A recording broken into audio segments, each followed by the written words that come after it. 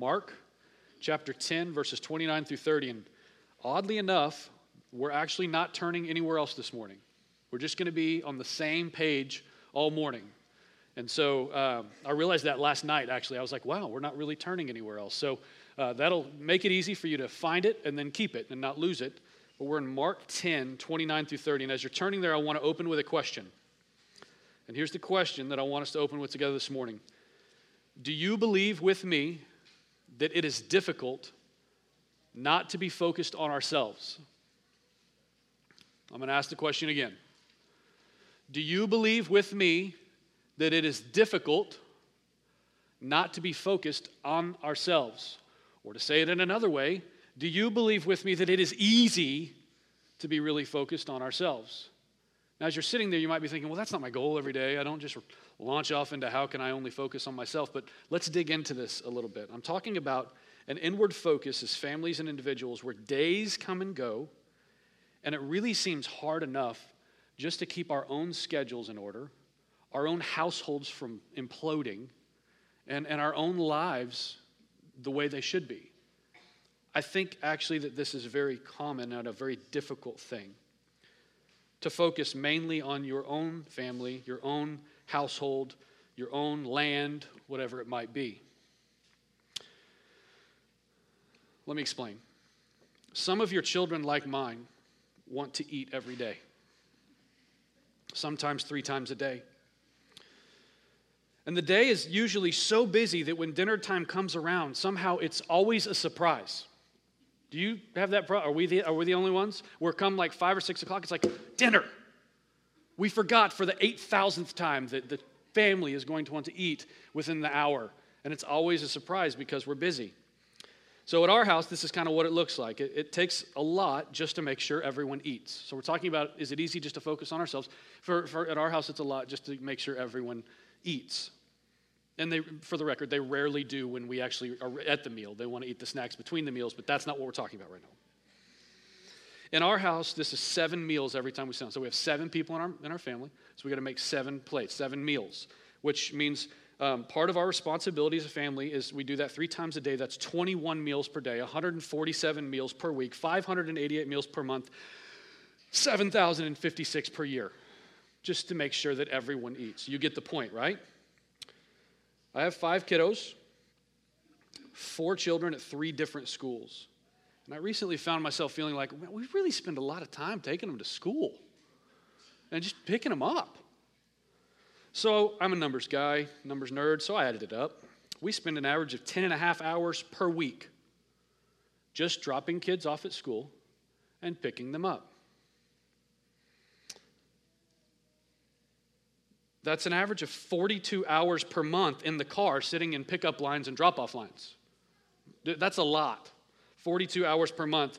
Take it out a year, that means you will spend 21 full days of every year taking kids to school and dropping them off, sitting there in the car. And this actually doesn't include all the back and forth to all the extracurricular activities. And then there's laundry. I won't go into the numbers because it's too depressing, but there's laundry. So just keeping our own lives in order, we have to feed everybody. We have to get everybody to all of the places, and then we have to try to do so with somewhat clean clothes. Those are just 3 small things. And on top of this little handful of examples are all the time that should be given to marriage, jobs, church, keeping up friendships, keeping your house in good order, mowing the yard, things like that. So I would ask, what is your version of that story? I gave you a little snapshot of mine. I really, as we're going to talk about these verses this morning, I really want you to take a minute and think about what is your version? Where do you spend a lot of time? What overwhelms you? What is consuming your resources and your time when it comes to family stuff? Because it's different for everybody. And I should say, this isn't just if you have a big family. You can be single and have every moment of your day accounted for before your day starts. I remember when I was single. I remember when I was in college. I just remember thinking, oh my gosh, my whole life is planned out for me, and I don't even have time to breathe when I want to breathe because I got to go to this class and do this thing and all that. So it's not just a big family issue. It's a human issue, especially in our culture. So what does your story look like? I believe that everyone is generally pretty darn busy. Is anyone in here this morning sitting around trying to figure out what to do with all of your extra time and money? That would be one way to consider it. Anyone in here saying, man, I need to talk to someone. I just get all this extra time, all this extra money, and I just don't even know what to do with it. I'm just so not strapped. Generally, I think that most people are pretty stretched. So what I'm getting at is that it's a challenge to focus on much more than our own lives, our own families, our own households, and our own lands, our own friends, our own marriages, and our own responsibilities. It's a lot. And I think it's important for us to establish that as sort of a reality as we consider these verses. Now let's consider the verses. Mark 10, 29 through 30 says this. Jesus said, "Truly I say to you, there is no one who has left house or brothers or sisters or mother or father or children or lands for my sake and for the gospel, who will not receive 100-fold now in this time, houses and brothers and sisters and mothers and children and lands, with persecutions, and in the age to come eternal life."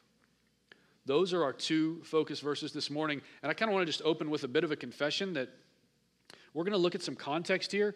And for most of my life up until last year, I always knew the verses that led up to this about the rich young ruler and the camel in the eye of the needle. That was familiar. And then the verse after, the first shall be last and the last shall be first. But this little 100-fold promise was totally foreign to me until about a year ago. So I'm not preaching this as someone who has all of this figured out. I continue to read my Bible and I continue to realize, man, there are things that I have not seen, and this is one of them. So, Jesus says that there is a 100-fold blessing that seems to include houses, families, and lands. So we've already talked about all these things that consume most of our time, our houses, our families, and our lands, but then there's this 100-fold blessing that seems to talk about the same things, right? To better understand why he is talking about this 100-fold blessing, we have to zoom out and consider the context of these two verses. So look with me at verse 17 in the same chapter. Mark 10, verse 17, and we're going to read through 22. "And as he was setting out on his journey, a man ran up and knelt before him and asked, 'Good teacher, what must I do to inherit eternal life?'" Generally, this seems like a good thing, right? If you were getting ready for work and someone came up, hey, dude, hey, what do I have to do to have eternal life? You'd be like, man, I didn't even have to try. Man, I'm going to tell this guy about Jesus. This is awesome. This seems like a really great little thing. "Teacher, good teacher, what must I do to inherit eternal life?" Jesus said to him, "Why do you call me good? No one is good except God alone." So Jesus responds essentially saying, only God is good, so you're calling me good, but I'm not quite sure that you really think I'm God. So Jesus is addressing this really great question, but he's addressing it truthfully. And he says, "Why do you call me good? No one is good except God alone." So then he answers the question, you know the commandments. Do not murder, do not commit adultery, do not steal, do not bear false witness, and do not defraud, and honor your father and your mother. And this rich young man says to him, "Teacher, all of these I have kept from my youth." At this point, he's thinking, well, that's really good news. He's thinking, what do I got to do to be saved? And God says, you know the commandments. And he's like, bingo, I've done those. Got it. Where's my gold star? I'm on this. This is going well. That's the answer I was hoping I would hear because I'm doing all the right things. And Jesus, looking at him, loved him and said to him, "You lack one thing. Go, sell all that you have and give to the poor, and you will have treasure in heaven. And come, follow me." Disheartened by the saying, he went away sorrowful, for he had great possessions. He had great possessions. The thing that we need to take from the story, we could preach on this for weeks. There are so many things here, but for us this morning, the thing that we need to take away from the story is that the rich young man had things in his life, mainly great riches, that were ultimately more important than Jesus. He had great riches, and what Jesus was getting at the heart at is that ultimately those great riches were more important than Jesus. Anything that you are not willing to give up for Jesus is an idol. For him, it was wealth. Now look at verses 23. So it's kind of a sad story, right? It's not a real uplifting thing. You're like, man, that didn't go well. He walked away unsaved. And now look at verse 23. "And Jesus looked around and said to his disciples, 'How difficult it will be for those who have wealth to enter the kingdom of God.'" Exclamation point. And the disciples were amazed at his words. But Jesus said to them again, children, how difficult it is to enter the kingdom of God. Jesus is saying it's not easy. Jesus is saying it is difficult to enter the kingdom of God. When Jesus starts repeating himself, it's time to pay attention. He just said it twice. His point is clear. People who have a lot in this world are going to have great difficulty entering the kingdom of God. And even if they don't have a lot, just in general, it's difficult to enter the kingdom of God. Then Jesus illustrates the difficulty. So he's given this, we see this thing that plays out with this rich young ruler. Jesus tells him what he needs to hear. He walks away unsaved, unchanged, and then he goes to them and he says, this is difficult, guys. Disciples, it's difficult for people to enter the kingdom of God. And he says it twice. And now he's going to illustrate what he means. It is easier for a camel to go through the eye of a needle than for a rich person to enter the kingdom of God. Now, there's been a lot of gymnastics done with these verses over the years, but let me make it simple. Needles are small. Eyes of needles are smaller than needles. Camels are very big. That's what Jesus is saying. It's easier for a big camel to go through the little eye of a needle than for a rich person to enter the kingdom of God.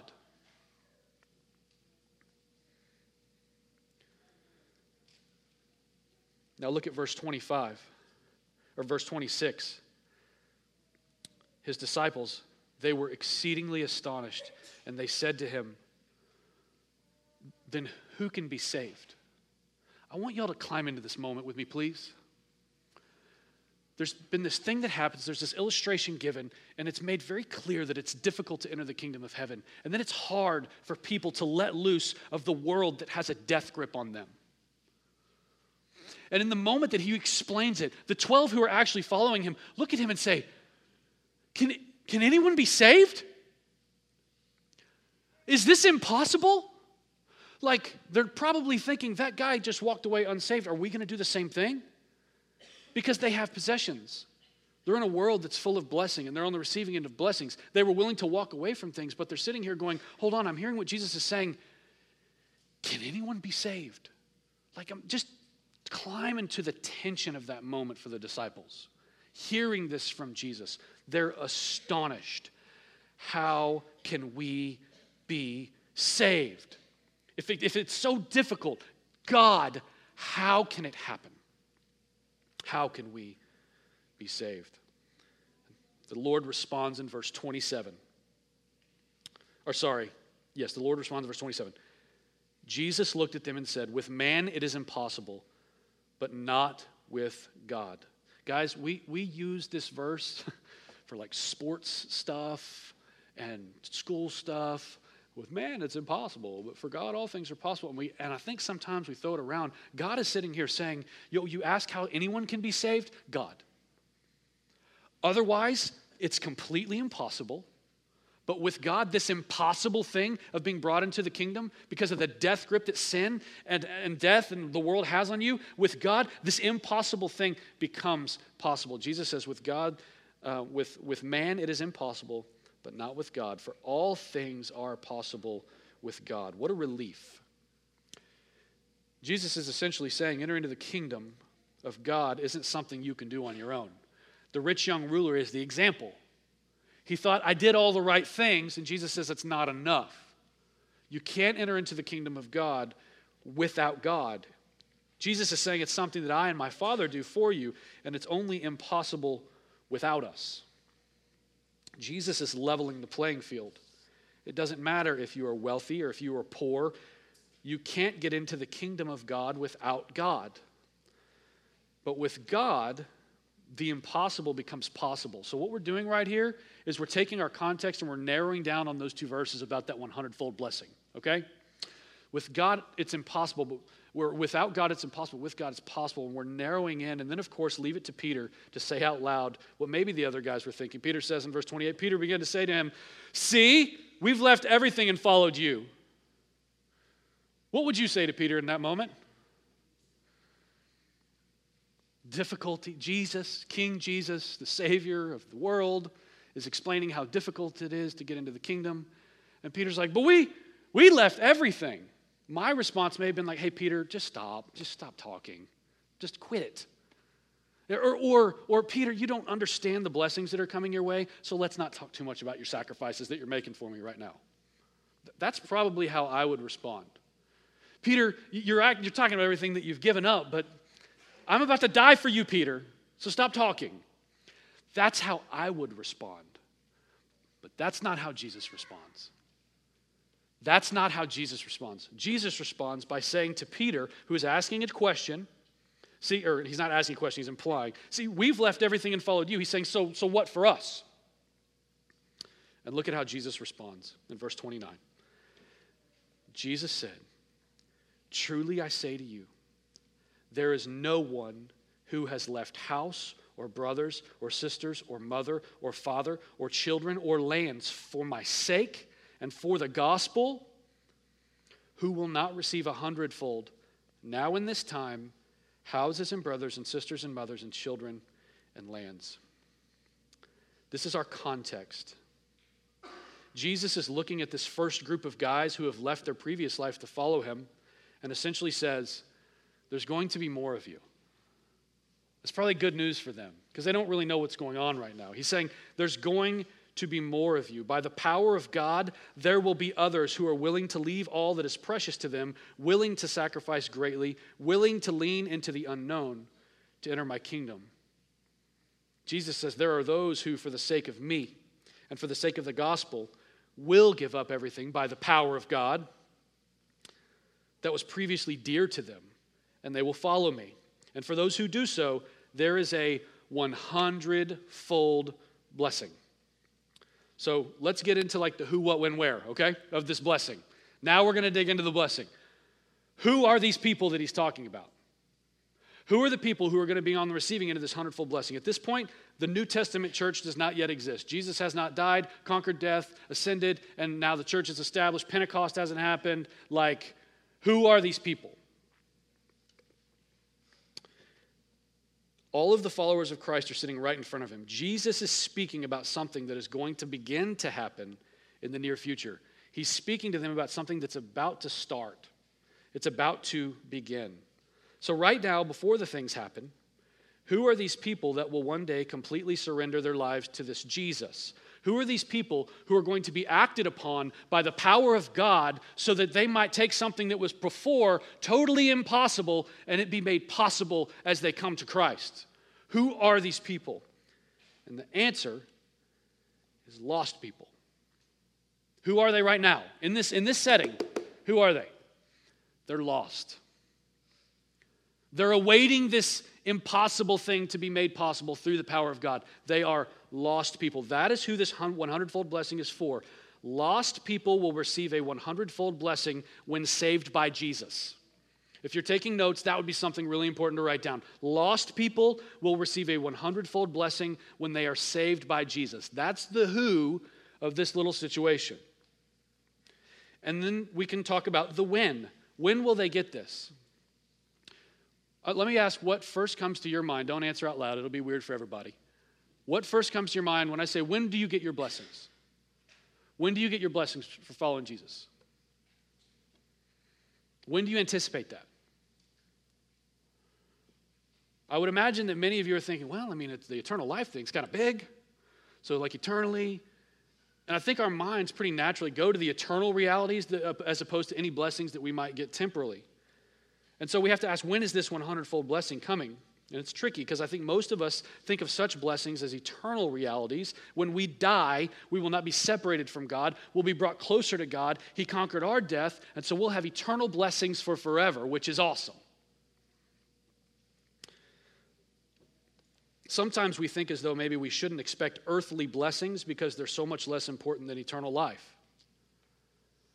As if, there's no blessing to expect here in this life because I'm going to have eternal life. But again, that's not what Jesus says. Look at the verse in verse 29 and 30. He says, truly I say to you, there is no one who has left house or brother or sister or mother, father, children, and lands for my sake and for the gospel who will not receive 100-fold now in this time.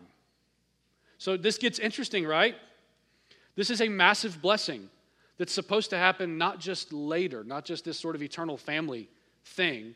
It's supposed to happen right now in this time. So to be clear, there's a 100-fold blessing that will come to people who were previously lost when they enter the kingdom of God, and the blessing will be received in this time, or to say it another way, in this life before they enter into eternity. So lost people, acted upon by God in an amazing way, become saved, 100-fold blessing right now. Now y'all might think, oh, he went on sabbatical and he became a prosperity preacher. This is interesting.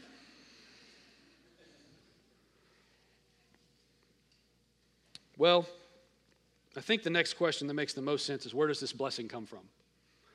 And if I was at this point to say simply, send checks and money orders to Scott Sutton at Crosspoint Fellowship, you would know I've lost my mind. I really want to know, where does this blessing come from? I see who it's for, and I see what it is.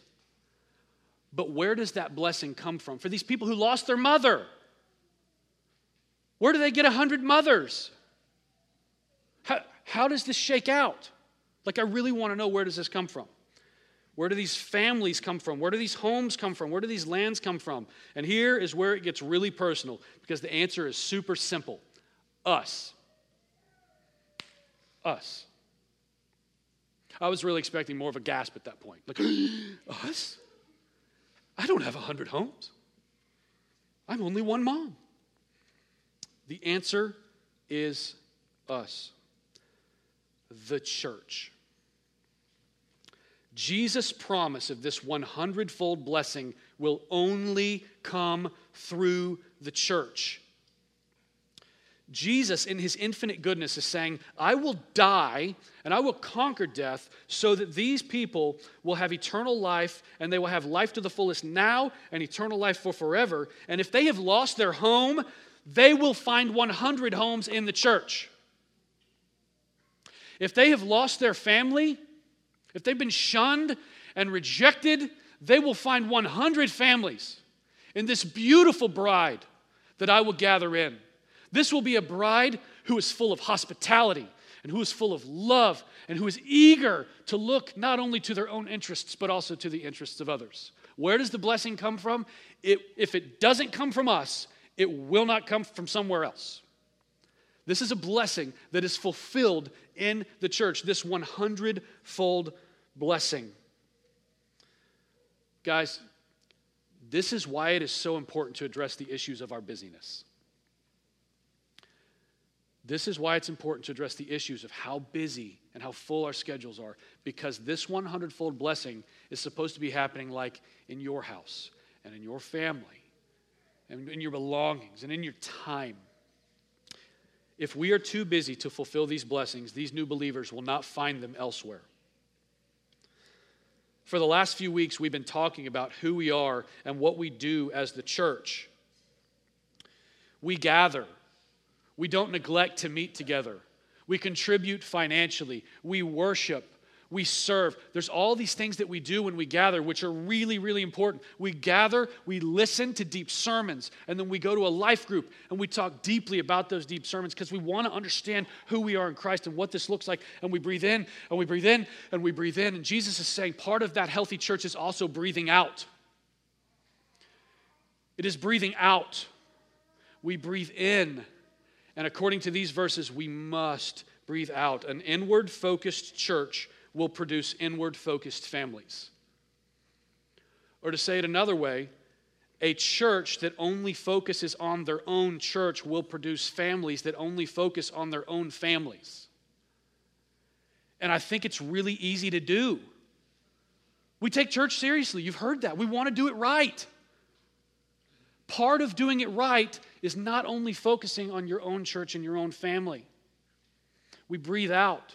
We consider the lost. We consider how this 100-fold blessing can be fulfilled through us, as is God's design. Inward-focused church will produce families that focus only on their own families, or individuals who focus only on their own lives. You will be very, very diligent to have your quiet times. You will be very diligent to have your personal times in study and to gather with more church people. But there's the threat that maybe you don't ever gather with people who aren't church people. And that's where this 100-fold blessing comes in. So let's personalize this. So we've been speaking in sort of some vague generalities. Let's personalize this.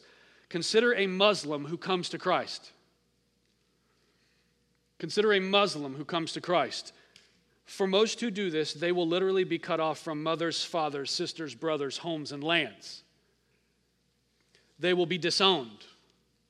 They will be shunned. And immediately as they begin to follow Christ, they will feel lonely, lost, disoriented. Jesus' plan to bless them in their faithfulness that he has caused in them is through you. Jesus wants that newly converted person to hear, hey, my family is your family. It's not just my family. My family is your family. My home is your home. My car is your car. My time is your time. Let's do life together. Come in. I welcome you. What I want us to understand here is we do this because they're us at this point. I'm not just talking about doing something noble. Like, I'm not saying, hey, church, let's be noble and open our homes to people who are lonely. Psalm 68, we have a wall over in the other building that says God puts the lonely into families. And we've got a bunch of pictures of adoptions that have happened. There's a number of families in this body that have adopted. And it's beautiful because that verse, God puts the lonely into families, is really central to this belief that we have that we should care for orphans. And if you didn't have a burden for orphans, it's not likely that you would ever adopt. But God puts the lonely into families. What I want y'all to understand this morning is that's not just about adoption. God puts the lonely into families because it's his family. He's bringing them into his family. So I'm not asking you to go do something that's sort of noble, sort of an above and beyond the call of duty to actually have lost people over to your house or to open your home to someone who is now lonely. I'm saying that's what God does. It's the only normal response is the fitting response to what Christ has accomplished is to open our homes to people who wouldn't normally be there. Like, I want to try to illustrate this. This is where it gets weird. I told him before, hey, there's a weird part of the sermon that's either going to be horrible or maybe somewhat fruitful. This is that part. Okay, everybody? Can I be a little vulnerable? If the Lord blesses your family with a child through birth or adoption, you don't say, I wonder if we're going to have any time for them. You understand that? If the Lord blesses your family through birth or through adoption, your first question isn't, I'm not sure if we have enough time for like another kid. That question's off the table. That's your kid. Like, you will put yourself in legal jeopardy if that's what you say. I don't know if we're going to have time. I got like 3 others. They all want to eat every day. You see what I'm saying? We don't ask that question. We don't ask that question, am I going to have time for this new kid? So let's take this example. You're burdened for orphans, so you do something about it.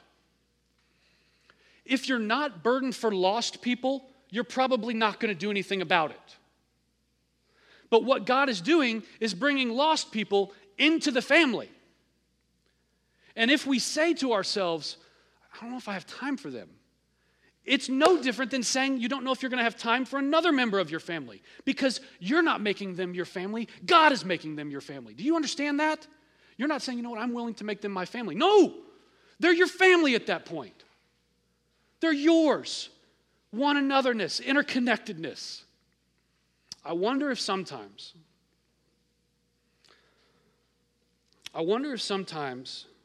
if we're not careful, we might act as though we're the biological kids, and we're adopting a kid. When it comes to new people coming into the church, new people coming to faith, that maybe we can sort of sit and think, and we've been here a while, and it kind of feels like there's someone new, and it's, I don't know how this is going to work. But I think we should just acknowledge as we're talking about this, there are no biological kids in God's house. There are no biological kids in God's house. We're all adopted. So it's not hard for us to identify with those who have recently gone through the same miracle that we went through of God taking this impossible thing of you being rescued from sin and death and bringing you into a family. We were brought into that family. And if we view it like that, and we view like that we're all adopted, it changes our burden for those who are currently lost or who are currently making a transition from their previous life where they're disowned and they're shunned and they've lost everything. It's not doing the noble thing and saying, I'm going to let you be a part of my family. It's doing the worshipful thing, and all of worship is a response to what God has done, and God has made them your family. So they're your family. And you love them the way you love your own family, and you bring them in, and you invite them in. Consider the person who's living a lesbian or a homosexual life. I know the kids are in there, and I know those are hard words. You should probably talk about it. That's the culture we live in. If they repent and follow Christ, they are walking away from the LGBTQ community. Okay? Now, I wonder what you feel in your heart when I say that out loud.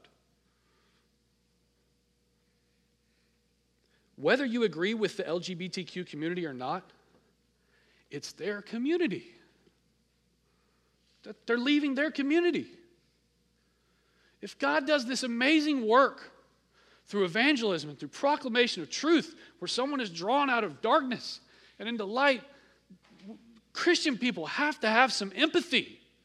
We have to be able to look at that and say, oh my gosh, that must be hard, rather than acting like they might have some disease that you catch if you have them over for dinner. We have to have empathy. We have to say, that is their community.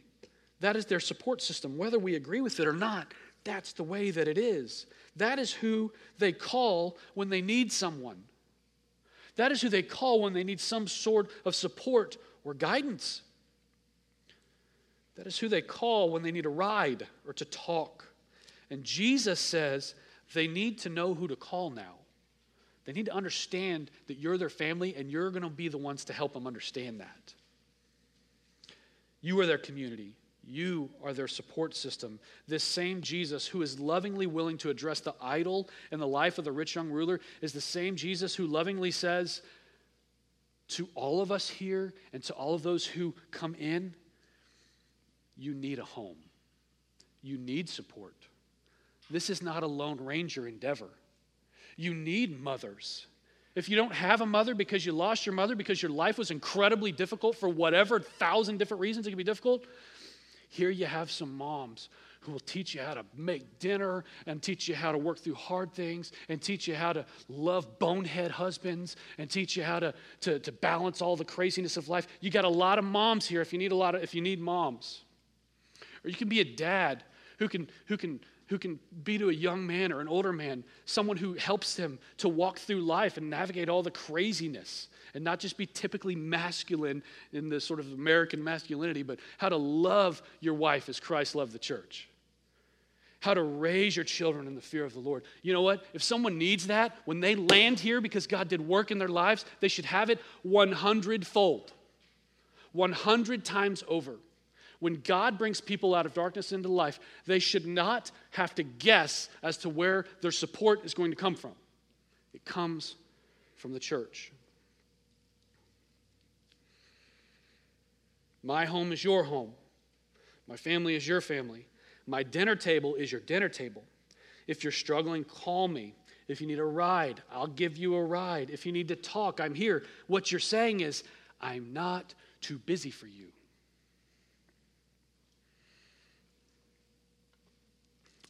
In a culture where love is proven through approval, we will have to work harder to prove our love through service and hospitality.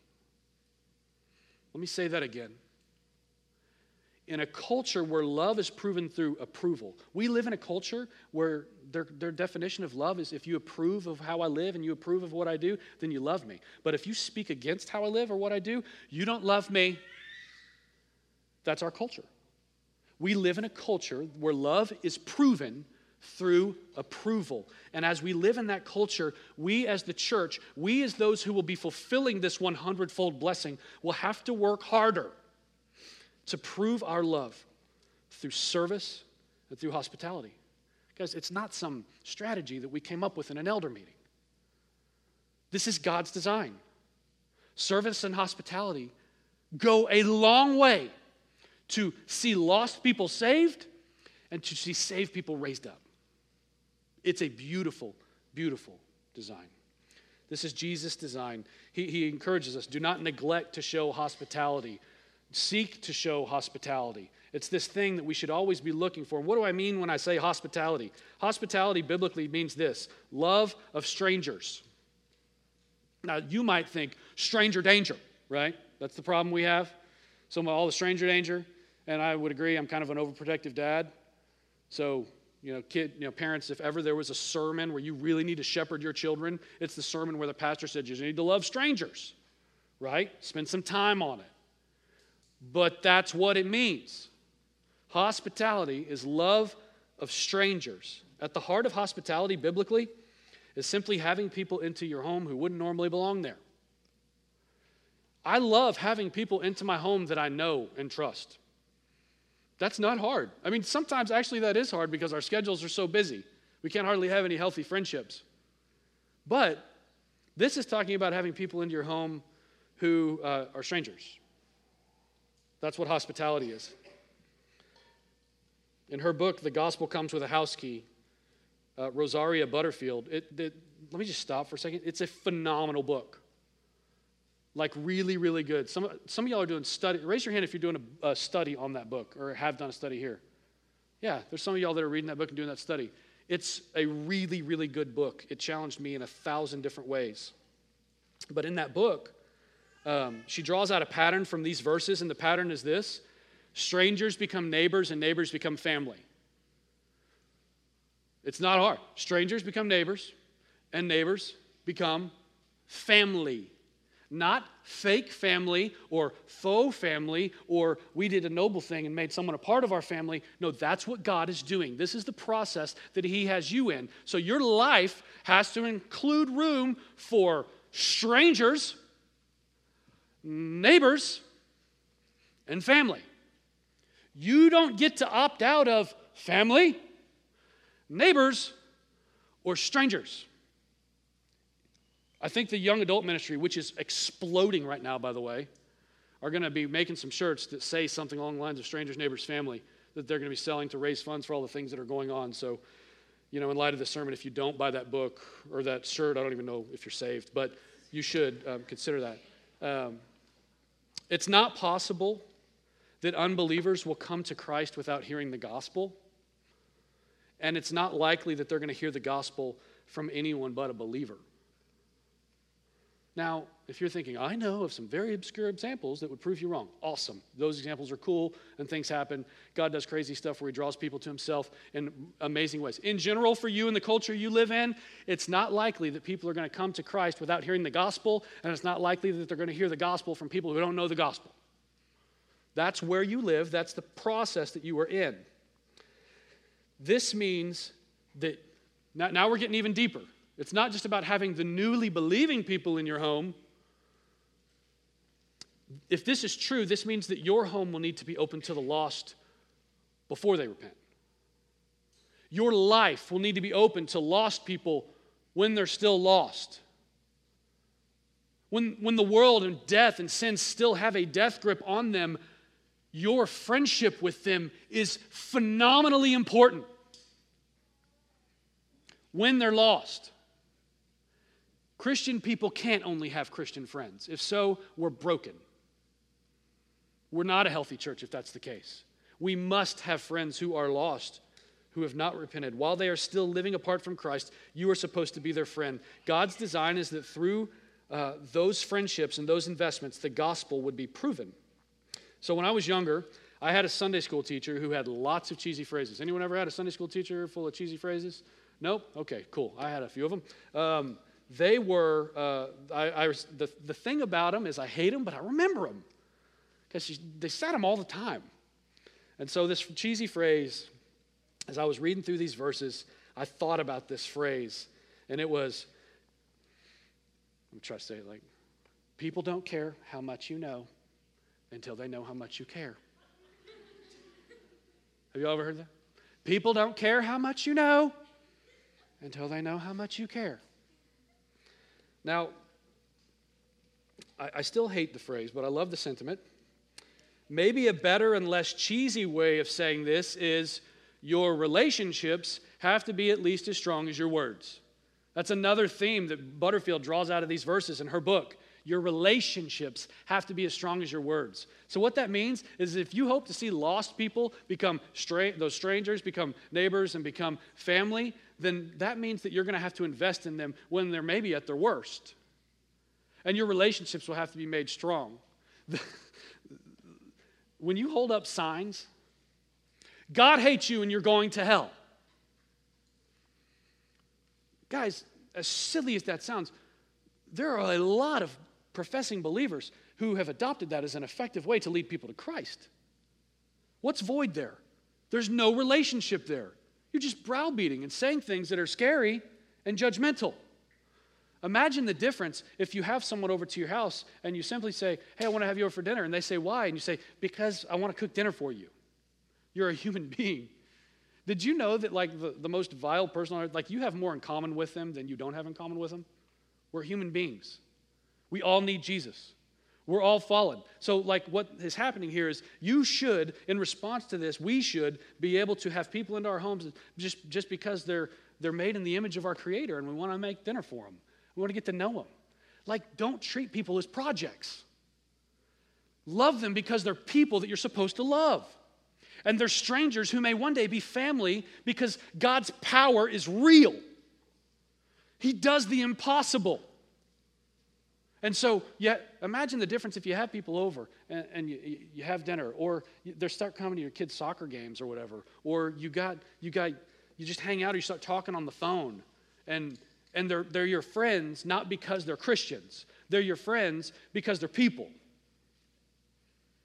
And then through that relationship, you begin to have conversations where you can share gospel. I think that's more what God is talking about, what Jesus is talking about in this 100-fold blessing. This process, it's not tidy. Oh my gosh. Like if you're looking for a 1, 2, 3 today, I tried to put notes together for the screen. It was a train wreck. It's this thing where you're willing to get messy. You're willing to invest. You're willing to have relationships with people, and your relationships have to be as strong as your words. Because if your words are stronger than your relationships, the relationship probably won't last very long. If your only interest is telling people what they're doing wrong and how they're doing it, your relationship's probably not going to last a while. You need to love them because they're human beings, and one day they might be family. It should be noted that this 100-fold blessing comes with persecutions. It says that at the very end. Who will not receive 100-fold now in this time, houses and brothers and sisters and mothers and children and lands with persecutions. And in the age to come, eternal life. For Christians in a fallen world, there will be hard times. But God in His love not only tells us what we're going to have to endure, but He gives us what we will need to endure it. He fills us with His love that we might bless each other and that we might bless the lost. As we prepare to take the supper, we should not lose sight of the reality that though God's design is for each of us to be a part of the fulfillment of this 100-fold blessing, each of us are also on the receiving end of this 100-fold blessing. Like the big weight of this sermon has been you should be a part of fulfilling this 100-fold blessing. But as we come to the supper, there are so many in this church that are doing this well. When you open your eyes to it, think about the families that are always helping.